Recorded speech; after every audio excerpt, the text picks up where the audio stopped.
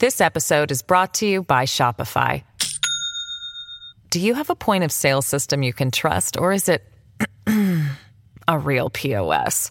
You need Shopify for retail. From accepting payments to managing inventory, Shopify POS has everything you need to sell in person. Go to shopify.com/system, all lowercase, to take your retail business to the next level today. That's shopify.com/system. Hello, everybody. This is Marshall Poe. I'm the editor of the New Books Network. NBN listeners like to read books and buy them. So we thought we'd tell you that right now, our friends at Princeton University Press are having a remarkable site-wide sale. You can get 50% off books, including ebooks and audiobooks, with the code 50, F-I-F-T-Y, at checkout until May 31. You can save some real money on Princeton University Press books. I encourage you to go there and check it out. Welcome to the New Books Network.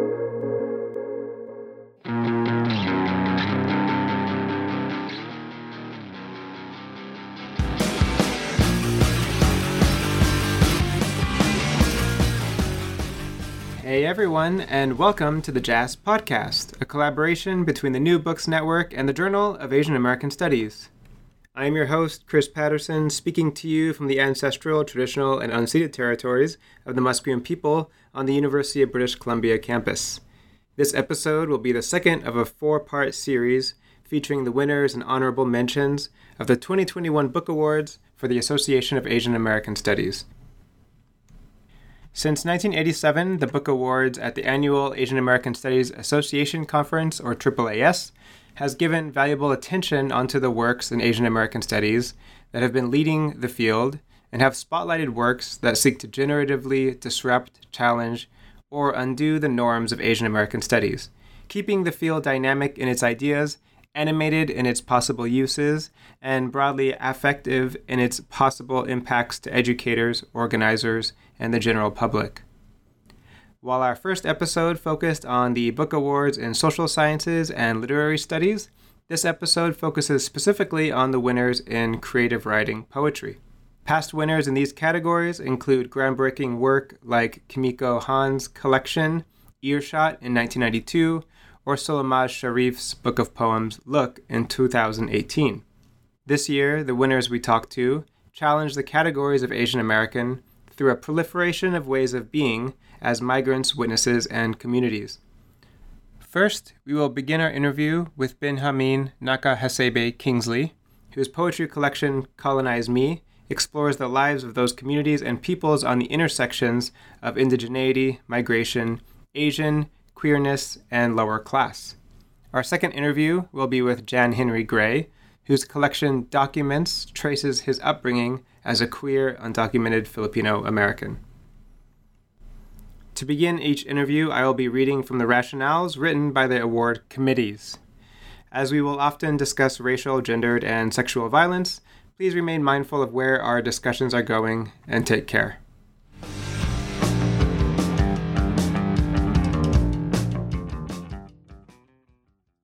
I also had in the back of my mind that, there was this possibility that poetry could be affecting and political and kind of brilliantly immediate. I'm here with Benjamin Nakahesebe Kingsley, who belongs to the Onondaga Nation of Indigenous Americans in New York and is an assistant professor of poetry and nonfiction in Old Dominion University's MFA program. An Afrolation author and Kundiman alumni, Ben is the author of 3 poetry collections, Not Your Mama's Melting Pot, Demos, and his AAAS award-winning collection, Colonize Me. As the award committee wrote, quote, Colonize Me offers a revitalizing energy and depth that immerses readers in stories of family and community, both those that we are born with and those that we choose. Some are searing indictments of U.S. colonialism. Others are moving elegies or overturnings through love. All are born of family stories and witness of violence and hope. In form, subject matter, and vision, Kingsley's poems embody plurality, inventiveness, and empowerment. They linger at the edges of multiple identities, histories, and types of yearning, and through them, a strong sense of bravery, wisdom, and triumph emerges. They are about a longing to be seen, to belong, and ultimately to survive, and by the end, not only has the speaker found their own survival, they've rescued others and their histories too. As the poet says, quote, "Boys like me aren't supposed to make national news. Colonize Me heralds a singular Asian American voice that punches hard and true." And now to the interview. Can you begin by telling us a bit about yourself and how you came to write the book of poetry, Colonize Me? Yeah, sure thing. I'd absolutely love to. I'm Ben Kingsley, same name and haircut as that actor guy. I've written 3 books now. The first is Not Your Mama's Melting Pot. The second, Colonize Me. And just out a little over a week ago now, I think, is Demos with Milkweed Editions. I'm a professor in the Master of Fine Arts program at Old Dominion University, which is in Norfolk, right next to Virginia Beach. What we're talking about, I'm thinking, is Colonize Me, which is my second book. And I came to write it very much the same way an author often comes to write their first book. There's this kind of cliche in poetry that a poet's first book will be autobiographical. And the second, third, et cetera, books will be about things that are kind of, air quotes, much more vital or profound. And sometimes I really like to lean into cliche and try and, blow it out, right? So my first 3 books are all, I hope, deeply personal and couldn't have been written by someone else by any other name. That's terrific that they have that in poetry. It's the same in fiction writing and in academia, actually. I remember as a grad student, you kind of get swayed from doing me studies. I think especially in ethnic studies, right? Yeah. But then you realize that that's actually, your position and all that. And so that's a great thing to lean into, I think. Yeah, I hope so. So what have been some of the main inspirations for you as a writer? Do you see your book in conversation with Asian American literatures or with other literary contexts? There was a kind of like an infinite whirlwind of inspirations for my work. I really, really want to be the kind of close observer or craftsperson that is inspired by, I guess, absolutely everything. I'm in a funky situation as an artist in 2021. I don't fit neatly into any of our intersectional categories, right? My mother was half Onondaga, which is Indigenous American by way of upstate New York, and my father was half Cuban and half Appalachian. They were both True Temper wheelbarrow factory workers. So if you know those like shiny blue pieces of construction equipment. So I really didn't grow up in a house where art or poetry was prized. But in terms of influences, there was this very long-standing family mythology that we were once tethered not to Appalachia, not to Pennsylvania, right? We were kind of grown from nobler stock, so to say. My great-grandfather, Naka Hasebe, was imprisoned in mid-World War II Japan for writing a hybrid poem / essay called See the Warhorse Cry. And that essay was a critique of Japan's involvement in the war. He was beaten and imprisoned. So while I grew up kind of going to these underfunded public schools where poetry was, I usually call it like a stale white saltine cracker, right? I also had in the back of my mind that, there was this possibility that poetry could be affecting and political and kind of brilliantly immediate. And I think that will always be my biggest influence. And then for this book specifically, very quickly, the other influence is definitely Adrian C. Lewis, a Lovelock Paiute author and poet who I dedicated this book to. His poems, as he would say, are a quote real pain in the butt, pain in the keister, as he would say. And I love his irreverence and refusal of easy categories for especially indigeneity. He was so generously supposed to be my one and only blurbist, actually, for Colonize Me, but he passed right before it came out. the last thing that he told me was that my quote shitty manuscript, right, was on his bedside, and so I think he would love the joke that those same shitty poems, what were made him kick the proverbial bucket. And so Colonize Me is definitely in his memory and in conversation, I hope, with his brilliant legacy. That's very on point. I think for several of the winners this year, it seems like what drives a lot of the writers these days is actually, not being able to assort easily into an identity, and then finding energy and purpose, or just, like you're saying, kind of annoying people, unsettling audiences, just by your very existence of like being an unsettling force, I suppose.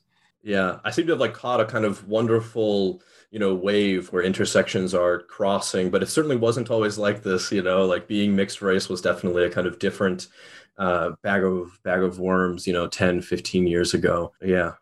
Well, I believe you've prepared a short reading of your work. Would you like to read it now? Yeah. I decided to start off just by reading something from the front matter, a kind of inscription that I wrote that gives a bit of background. There's no title, it's just at the very beginning of the book. And it's from Nippon refugee who America caged, from Onondaga son who America imprisoned, who they couldn't board into whiteness, from Rust Belt trailers, from 2 wheelbarrow factory workers, from PA to LA to MIA to out here in West Baltimore, from counting every penny to carving the love of poems, from unheard prayers and these answered dreams, we are here, I am here, I am alive. I love that I missaid counting as country. I've been thinking a lot about country in the last book. And speaking of the poem that I decided to read, just this one poem, after that little bit of lensing detail, it is called I Can't Close My Eyes Without Seeing Jason Pirro's Body. Jason Pirro was a 14-year-old boy who was shot just outside of his home on Bad River Reservation. So this poem is called I Can't Close My Eyes Without Seeing Jason Pirro's Body. Boys like us don't make national news. That's what we tell each other, fleeing the long blue arms of police LEDs, our high-top Reeboks kissed gravel, miles of central Pennsylvania street. Us not old enough to have kissed a lover. Boys like us, cops shoot and ask questions never. We laughed, we ran, we laughed, we hollered, pig, as if it was just another pickup game of basketball on blacktop. We were so young. How young is too young to teach a boy never turn his index finger and thumb into the hammered steel of a gun? You might die. I breathed for decades, older and older, and now when I close my eyes, I can see Jason Pirro isn't with us boys, us running from cops. Jason is at home. He was a teddy bear, said his grandpa. He teased his little nephews once in a while, but that was the meanest part he had.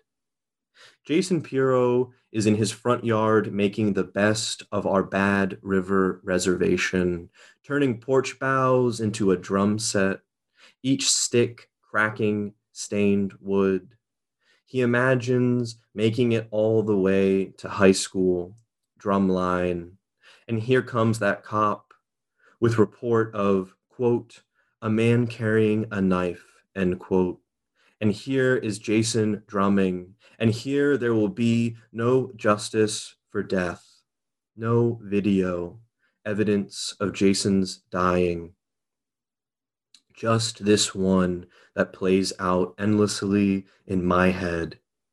The greatest horror writers know it's worse when you can't see the monster, jaws that catch, claws that bite, hidden just off screen. In Onondaga, our clan mother says, Kasentha, I hide something, Akwariekon, in my heart. But tonight I am done with hiding. Jason Pirro was shot once in the shoulder and once in the heart, and my heart beats faster the longer I sleep, the longer I close my eyes, the longer we hide. I was really taken by, first of all, like of course, the force of the poem itself and being about a real person, but also in talking about what this person is imagining, knowing well from the beginning what's at stake here. Can you talk a bit about how you yourself imagined this poem? Yeah, no doubt. This poem was terribly, terribly difficult to write. I was reading through the, news articles, and there's always a real tension with, how do I kind of act in witness or speak in witness or write in witness, and also handle the material, this very sensitive material, with kind of, grace, and, be an excellent steward of that, material. And so I was thinking about the 14-year-old boy who was killed just outside of his home. I was thinking about him, as you said, that kind of imagining of him being part of his school's drum circle, which was in the reports. And I was thinking about him being shot once in the shoulder and once in the heart. And now I'm thinking about George Floyd and the ongoing trial, and I'm thinking about, the Asian grandmother who was savagely beaten on, I think it was Market Street in San Francisco just a week ago. And there's often, too much that kind of inspires or like raises my heart into my throat. And so I hope that this poem did a good job speaking in witness, but difficult to write and also difficult to read every single time, without a doubt. Well, you yourself are an educator, as someone who uses literature, poetry in the classroom. How might you see your own work being used, or poems like this being used in the classroom? Or I don't know if being used is the right word, but being undertaken in the classroom. Yeah, no doubt. I'm in a really, really blessed, like wonderful position to be a professor of other professors. Like I'm a professor in an MFA program, so my students are earning their, highest kind of terminal art degree to maybe go on to be professors themselves, and they teach students, and it's the most wonderful job in the entire world. But I'm also like a kind of, how would I say, this is kind of gross to say, but like a C- tier poet. So I'm not being hit up all the time to have my, books taught, etc. Right? I would just be so delighted if anyone would, want to teach my book. Man, more specifically, I would, love for anyone to embrace that I'm from kind of 4 different diasporas, like we talked about earlier, and embrace that my work tries hard, I hope, to trouble those all too easy or kind of monolithic categories that we sometimes want to wedge authors into. There's so much wonderful, wonderful poetry being written right now. And so I would honestly just be honored to be on anyone's reading list, or let alone assigned on their syllabus in, any way, shape, or just one poem form. Well, you mentioned these 4 diasporic backgrounds, and I mean, I could envision that being very pertinent in a lot of courses these days that are trying to think more intersectionally, and also trying to think about, what does intersectionality propose as far as like time and space. And your own movement has been like all over, not all over, but has been from, different cities, as we were discussing before this, Los Angeles and Miami, Philadelphia. I think one thing with these awards, I know there are several, Asian American studies scholars who look at them to guide, their possible syllabuses over the next year. So now that the book is out and has won this award, and will hopefully circulate much more, given the status that we're hoping to bring to it. How do you feel, about all that? I mean, do you see the importance of the work kind of unveiling itself, especially in terms of, these different backgrounds and your own voice? Yeah, I'm really just, man, like flattered and delighted, right, to receive such an award. I guess I really hope that this would interest the reader in the other winners of the award. Like, just like you mentioned, I've also, closely followed and taught from this same list. And man, there are some books that are just so amazing from this year and years past. Let me think. Dobbs's Interrogation Room is so wonderful, and Margaret Rees' Love, Robot. Solmaz Sharif's Look, won a bazillion awards, and for great reason. And Kathy Lin Chi's Split is a book that really did so much work, even getting me into poetry. I'm kind of emerging enough that I can still say that, Kathy Lin Chi's Split was just so seminal for me. There's really such an embarrassment of riches. And so I hope interested readers will dive in, what do we say, head first, right? Or maybe in this case, heart first. They would just dive into all those wonderful works. So let me ask a final question here. In our emails, and as you introduced yourself, we just discussed that you had a new book, Demos, right? Or Demos. Yeah. Congratulations on that. Do you mind telling us a bit about what that book's about? Yeah, sure. It's always weird when you're talking about like book stuff because, I wrote Demos like 2 years ago and I'm talking about it now, and I wrote Colonize Me maybe, 4 or 5 years ago and I'm talking about it now. But yeah, the new book came out just a few weeks ago, maybe a week and a half or something like that. And like you mentioned, Demos is the title. Demos is a weird title, but I thought it was the pitch perfect title. So demos is the root word of democracy, and demos meaning quote of the people, end quote. And usually when we think of a nation, of the people and for the people and by the people, right? All those word pairs and phrases go so neatly together in our kind of American brains, right? We're usually thinking of the Gettysburg Address, but it was so interesting for me to find out when I was doing my research that the origins of those phrases actually go back like 700 years ago to the 1380s and medieval England. Those kind of coupled phrases, the of, for, and by the people, those actually come from the kind of OG original common man translation of the English Bible by John Wycliffe. And, I know that we don't have very much time for etymology, et cetera, or like a history lesson, but basically during this time in the medieval Catholic Church, it was this all-powerful institution, right? They were the judge, the jury, and the executioner. The Catholic Church expressly forbid translating the Bible. They wanted to be the sole interpreter of God's word, right, to the people. They wanted to keep that power. John Wycliffe had a kind of like F that attitude. He would never have said that. But he certainly believed in his writings that the power and the truth that he saw in that book should be, as he writes in the foreword, quote, of the people, for the people, and by the people. And the corollary here for me is that as writers and readers, we really vibe with that. We feel that very, very deeply, right? Truth is for the people, and power and politics are for the people. They're certainly not for a bunch of old white dudes on Capitol Hill, right? We see spirituality as for the people. Power belongs to the people. And in order for the U.S. to be a nation, quote, of the people, it needs to be in the hands of the people. And so in my poetics, that means that I'm always trying to connect with what it means to be human, a real person, and not simply in that kind of mode of trying to show off with language. That's the kind of goalpost that my new book is aiming at. And, I would be very lucky if folks, thought that I hit that mark. I am not a poet so much. I've written some poetry that I've always hidden away, but some people who I know who are very good poets, they often just say just try not to be pedantic in your poetry. That's a lot of the mystery there. But yeah, that book, that description sounds a lot like similar advice, and I can't wait to be able to read that. Mm-hmm. Thank you so much. Ben, thank you so much for being on the podcast, and I hope to be in conversation with you again in the future date. And thank you so much, and congratulations again on winning the award.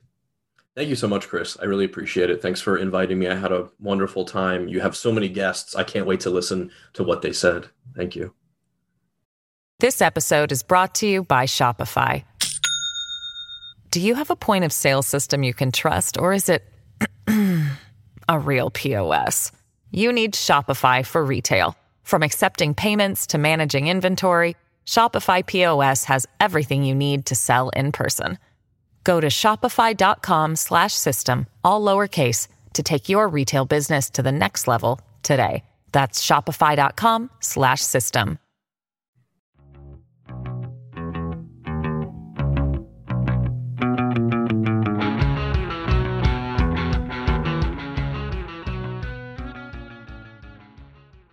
If there's someone who thinks, well, I want to write poems, but I don't necessarily want to write about being undocumented or want to write about being queer, you don't have to. Like, you can write, and you should be able to write well beyond your identity. And I think there's something about like the marketplace and the sort of white readership that sort of shapes this hunger, this insatiable hunger for these kinds of stories. And I would like to hope that people don't feel like that's their only way toward publication or toward their stories being heard. I'm here with the poet Jan Henry Gray, who currently teaches at Adelphi University in New York. Born in the Philippines and raised in California, where he worked as a chef, Jan lived undocumented in the U.S. for more than 32 years. He has received fellowships from UndocuPoets, the Cook Foundation, and Kundiman. Gray's collection, Documents, won honorable mention at the AAAS Book Awards and was selected by D.A. Powell as the winner of the Poulin Poetry Prize from BOA Editions. The awards committee wrote that, quote, "In Documents, Jan Henry Gray's poems movingly document his family's experiences as immigrants from the Philippines trying to make a life in the U.S., as well as his own coming of age as a queer, undocumented Filipino American. In confronting how his own identity has been defined by U.S. immigration and citizenship documents, Gray compels us to also confront the ways such documents reveal the racism, heteronormativity, fear, and contradictions of an America that upholds itself as a land of opportunity for immigrants, yet works to foreclose opportunities for so many. These poems are, at times, documents of deconstruction and construction, renderings of vulnerability, challenges to the official documents that define us or erase us as citizens, or navigable routes of possibility, reprieve, and freedom. The collection leads us through the confused and contradictory logic and questions of documents, and emphasizes that the greatest kind of rebellion is that of authoring one's own destiny, of giving one's own life shape, of reinventing one's life, not for others' gaze, but for one's own, as a way of learning how to accept the reality and worth of one's existence in a world that often says otherwise. And now to the interview. How would you describe your book? What brought you to write it? So my book Documents probably came out of, I like to say that it took me 7 years to write, which sounds like at one point I decided to sit down and write it, and it took me 7 years later I was finished. That wasn't quite the process. I say it took me 7 years because I wrote most of it while I was taking creative writing courses as an undergrad and also in grad school. But Document is a poetry collection that takes a lot of material, a lot of the source material from legal documents themselves, legal documents about American citizenship or for American citizenship. And part of what I was experiencing at the time of writing the book was different kinds of struggles and obstacles trying to get citizenship at the time. And so I was sort of faced with and surrounded by, really, like very physically, the desk that I was working on, the table I was working on at home, where I would do my work and write my poems and do schoolwork and whatnot, shared its space with these legal forms that brought me no pleasure. And so a big part of the book's project is taking those forms themselves, the language from the forms, the actual textual appearance of the forms, and trying to poem them in some ways. So a big chunk of the book is in conversation with those kinds of texts. And then there's all sorts of escapes and leaps and wiggles around that stuff. So the book has, I like to think of it as having many things that are sort of held together, albeit loosely, but held together by this attention to documents and the documentary poetics. I love this use of to poem as a verb. Yeah, why not? To think about, things that make you uncomfortable or documents. Wiggle your way around them, I suppose, as a way, as you put it. I believe you've prepared a short reading of your work. So can you show us an example of this to poem something? Sure. This I'll read it, then we can talk about sort of how it came to be. This poem is, I'm reading one poem. It's called Acknowledgements. This is on page 80 for those following along at home. Acknowledgements. I haven't read Carlos Bulosan or Jose Rizal. I haven't read Jessica Hagedorn. I haven't read Patrick Rosal. I haven't read Rick Barrett until this year. I haven't read Nick Carbo. I Googled Eileen Tavio, Jimeno Abad, Michael Mello, Fatima Lim Wilson, Virginia Sereno, but I haven't read any of their books either. I'll probably like Catalina Cariaga. She wrote one book called Cultural Evidence and disappeared. I didn't know Randall Mann and Ronaldo Wilson were Filipino, or half. I might have read them without knowing. I followed, then unfollowed Oliver De La Paz on Instagram because I got bored or jealous seeing his kids at the pumpkin patch, opening presents, eating spaghetti, always eating spaghetti. I think I might like Mark Gaba. He went to Iowa, then quit Denver. He says, part of the reason I left the PhD program is that I felt like anything I could say would be treated as that thing said by that guy from the islands. How insulting and misinformed, though easy to understand, because America tends to be locked in on itself as any center of the world. And the Philippines keeps representing itself as a tourist destination with beaches everywhere. The interviewer asks him, "What are you going to do now?" He says, "I'm going to work on a painting. I think I hit upon a solution to introduce narrative to the process. As far as creation goes, that's the best thing that's happened today. To find where in that abstraction is the beginning and the end. Of course, it's going to be a process because in abstraction, to finish is to make narrativity disappear." I followed Barbara Jane Reyes for a while. I didn't like this post of hers, but I've been thinking about it for days, years. She wrote, "Here's the thing. You grow up as a Filipino in America believing we are not represented in literature. This is a problem, and so you diss literature. Then you learn that there are lots of Filipinos in America representing in literature. You make the decision, however, to continue dissing literature. You make the decision not to read. You diss Filipinos in America in literature, and then you go about your life pretending we don't exist, that we never existed in the first place.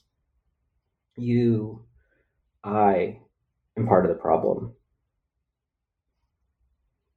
On every cover letter I've ever written for every school, every award, every scholarship, every fellowship, I make sure to say I was born in the Philippines, so the judges know that my white-sounding name belongs to me.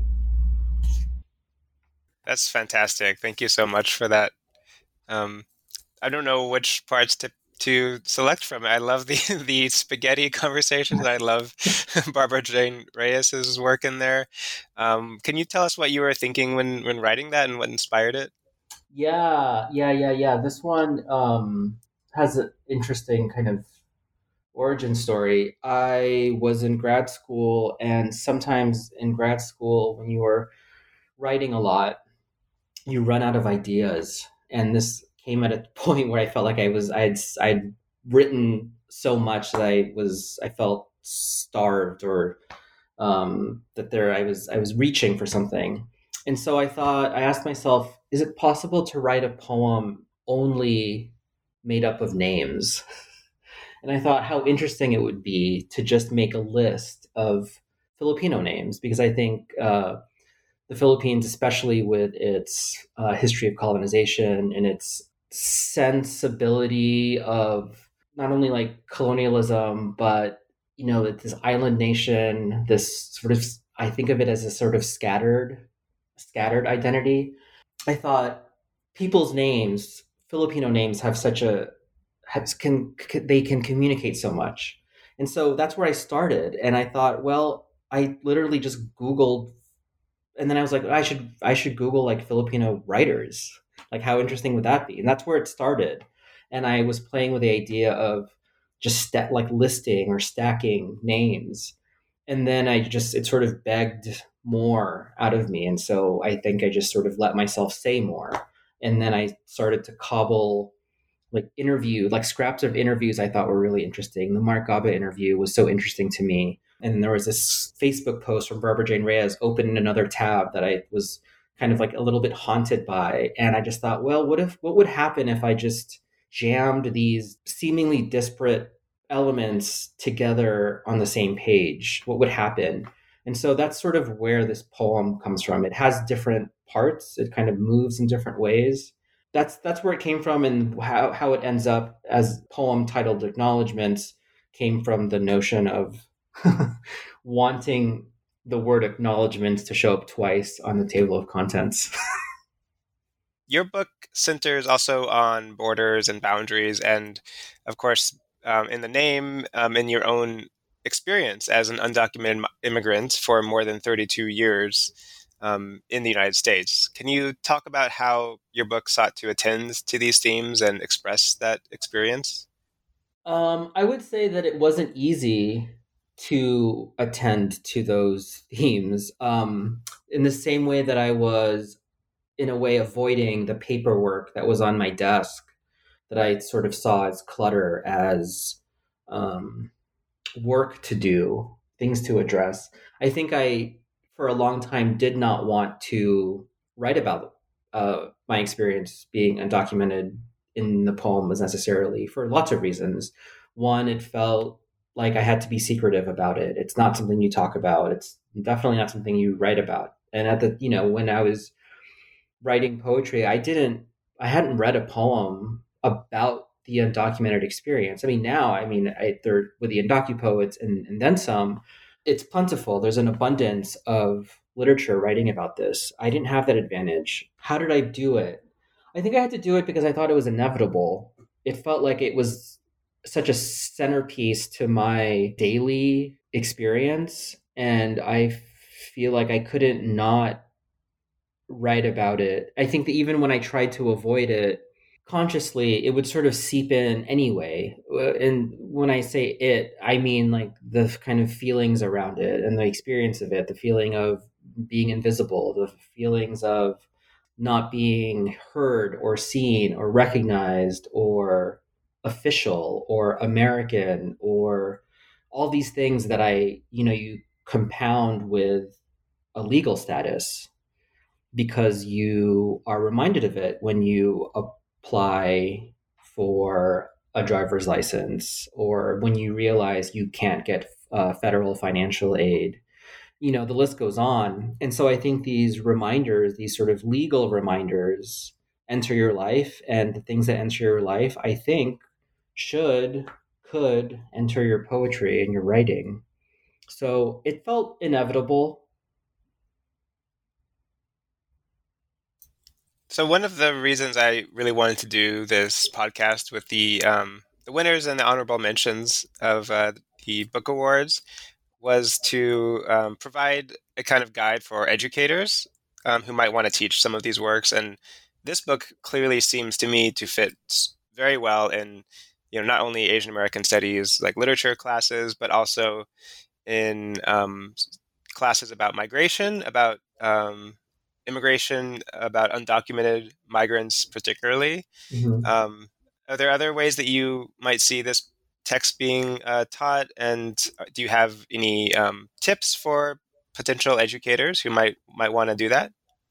Yeah, the first tip is you should invite me to speak to your class and have your institution pay me. One, because I think that's a good practice anytime you're teaching living writers and living poets, is you should invite them in to your class. I mean, I think it's a huge advantage for the students. I think it opens up the conversation about the book, what the book is about, possibly even like the writer themselves and the writing life and the writing process. I think there's a lot of potential to inviting writers who are alive to your classes. So there's that, which might be a more practical answer to your question. But separately, the book gets taught often in classes, and they're taught in poetry classes. They're taught in classes on migration, like you mentioned. I had someone teach it in an Asian American history class also. So I think that the various entry points that the book provides is something that I'm very excited about and very proud of. So I think that I would be happy to sort of kind of let the book collaborate with people in as many ways as possible. How do you feel now that the book is finished and has won honorable mention? You know, the award from the Association of Asian American Studies was great, and it is an honor. One thing I think about now that this book is finished is I know that it reaches people on a very specific. It can reach people on a very specific level. I've met people at readings, at class visits, who have told me things that I would imagine I would have told a writer of a book like this had I encountered it when I was younger, which is I didn't know that I didn't know you could write about this. I didn't know you could talk about this as freely as you are in the book. It's so, you know, a lot of people ask me like how did you decide to let yourself be so vulnerable? Like, aren't you scared? Isn't someone in your family going to read this and be upset that you are sort of, you know, airing out this very private information? Um, I think now that the book is out in the world and has its own life, people are reading it in other, you know, people are reading it in places I've never been to. That's something I think about a lot. Is, you know, yes, visibility, yes, reading stories that connect or vibrate with one's own very particular experience. That's great. That's great. Another bonus is I also know that I know a lot of people who share one or many of the identities that kind of feed the book, you know, being undocumented, being queer, being Filipino, etc. And one of the things that I am excited about is that just because you have a part of your identity that you think you have to write about, that you don't. You know, I know that I don't know this, but I want to think that if there's someone who thinks, well, I want to write poems, but I don't necessarily want to write about being undocumented or want to write about being queer, you don't have to. Like, you can write, and you should be able to write, you know, like well beyond your identity. And I think there's something about like the marketplace and the sort of, you know, a white readership that sort of shapes this kind of hunger, this this sort of insatiable hunger for these kinds of stories. And I would like to hope that people don't feel like that's their only way toward publication or toward their stories being heard. Speaking of different kinds of writing, what are you writing now? Does that lead into a current or future project that you're working on? Yeah, I want to work on a project that is made up of poems, but also can be easily translated into a film. So part of that comes out of my interest in cinema. It also comes out of an interest in sort of working in between genres.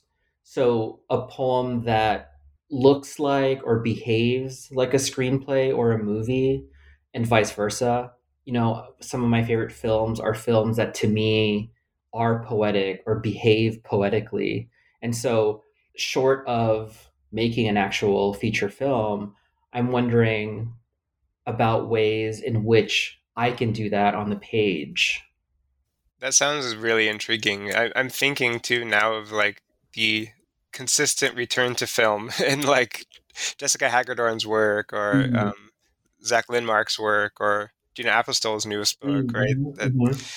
there's this consistent acknowledgement how that the impact that film has made, and to kind of, as you were to say, to poetry it or to poem that Mhm, mhm. that media is fascinating. Yeah, I don't know what exactly it looks like, and I've tried it a few times, and it's really hard. I've failed a few times already to try to write a poem like a movie or like a even like a scene in a film, and I keep sort of tripping up on myself, and so either I'll figure it out or I'll wander away from it. Well, thank you so much for being here and for sharing your work with us. Congratulations again on winning the award. Thank you, Chris. Thanks for your time.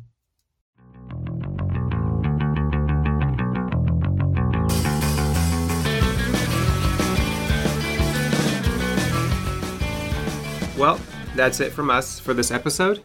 Please keep us in mind as we roll out our third episode on the AAAS Book Award winners, which will continue to focus on the awards in creative writing, and will spotlight the Fiction Award winners, Xuen Juliana Wang, author of the short story collection Home Remedies, and Rico Villanueva Shasoko, author of the story collection The Foley Artist. Hope to see you then. Thank you for listening to the JAS Podcast, a collaboration between the Journal of Asian American Studies and the New Books Network. It is produced by the Journal of Asian American Studies with the help of the Social Justice Institute at the University of British Columbia. It is mixed by myself and Moses Caliboso, and the music featured in it is by the local Vancouver band Necking.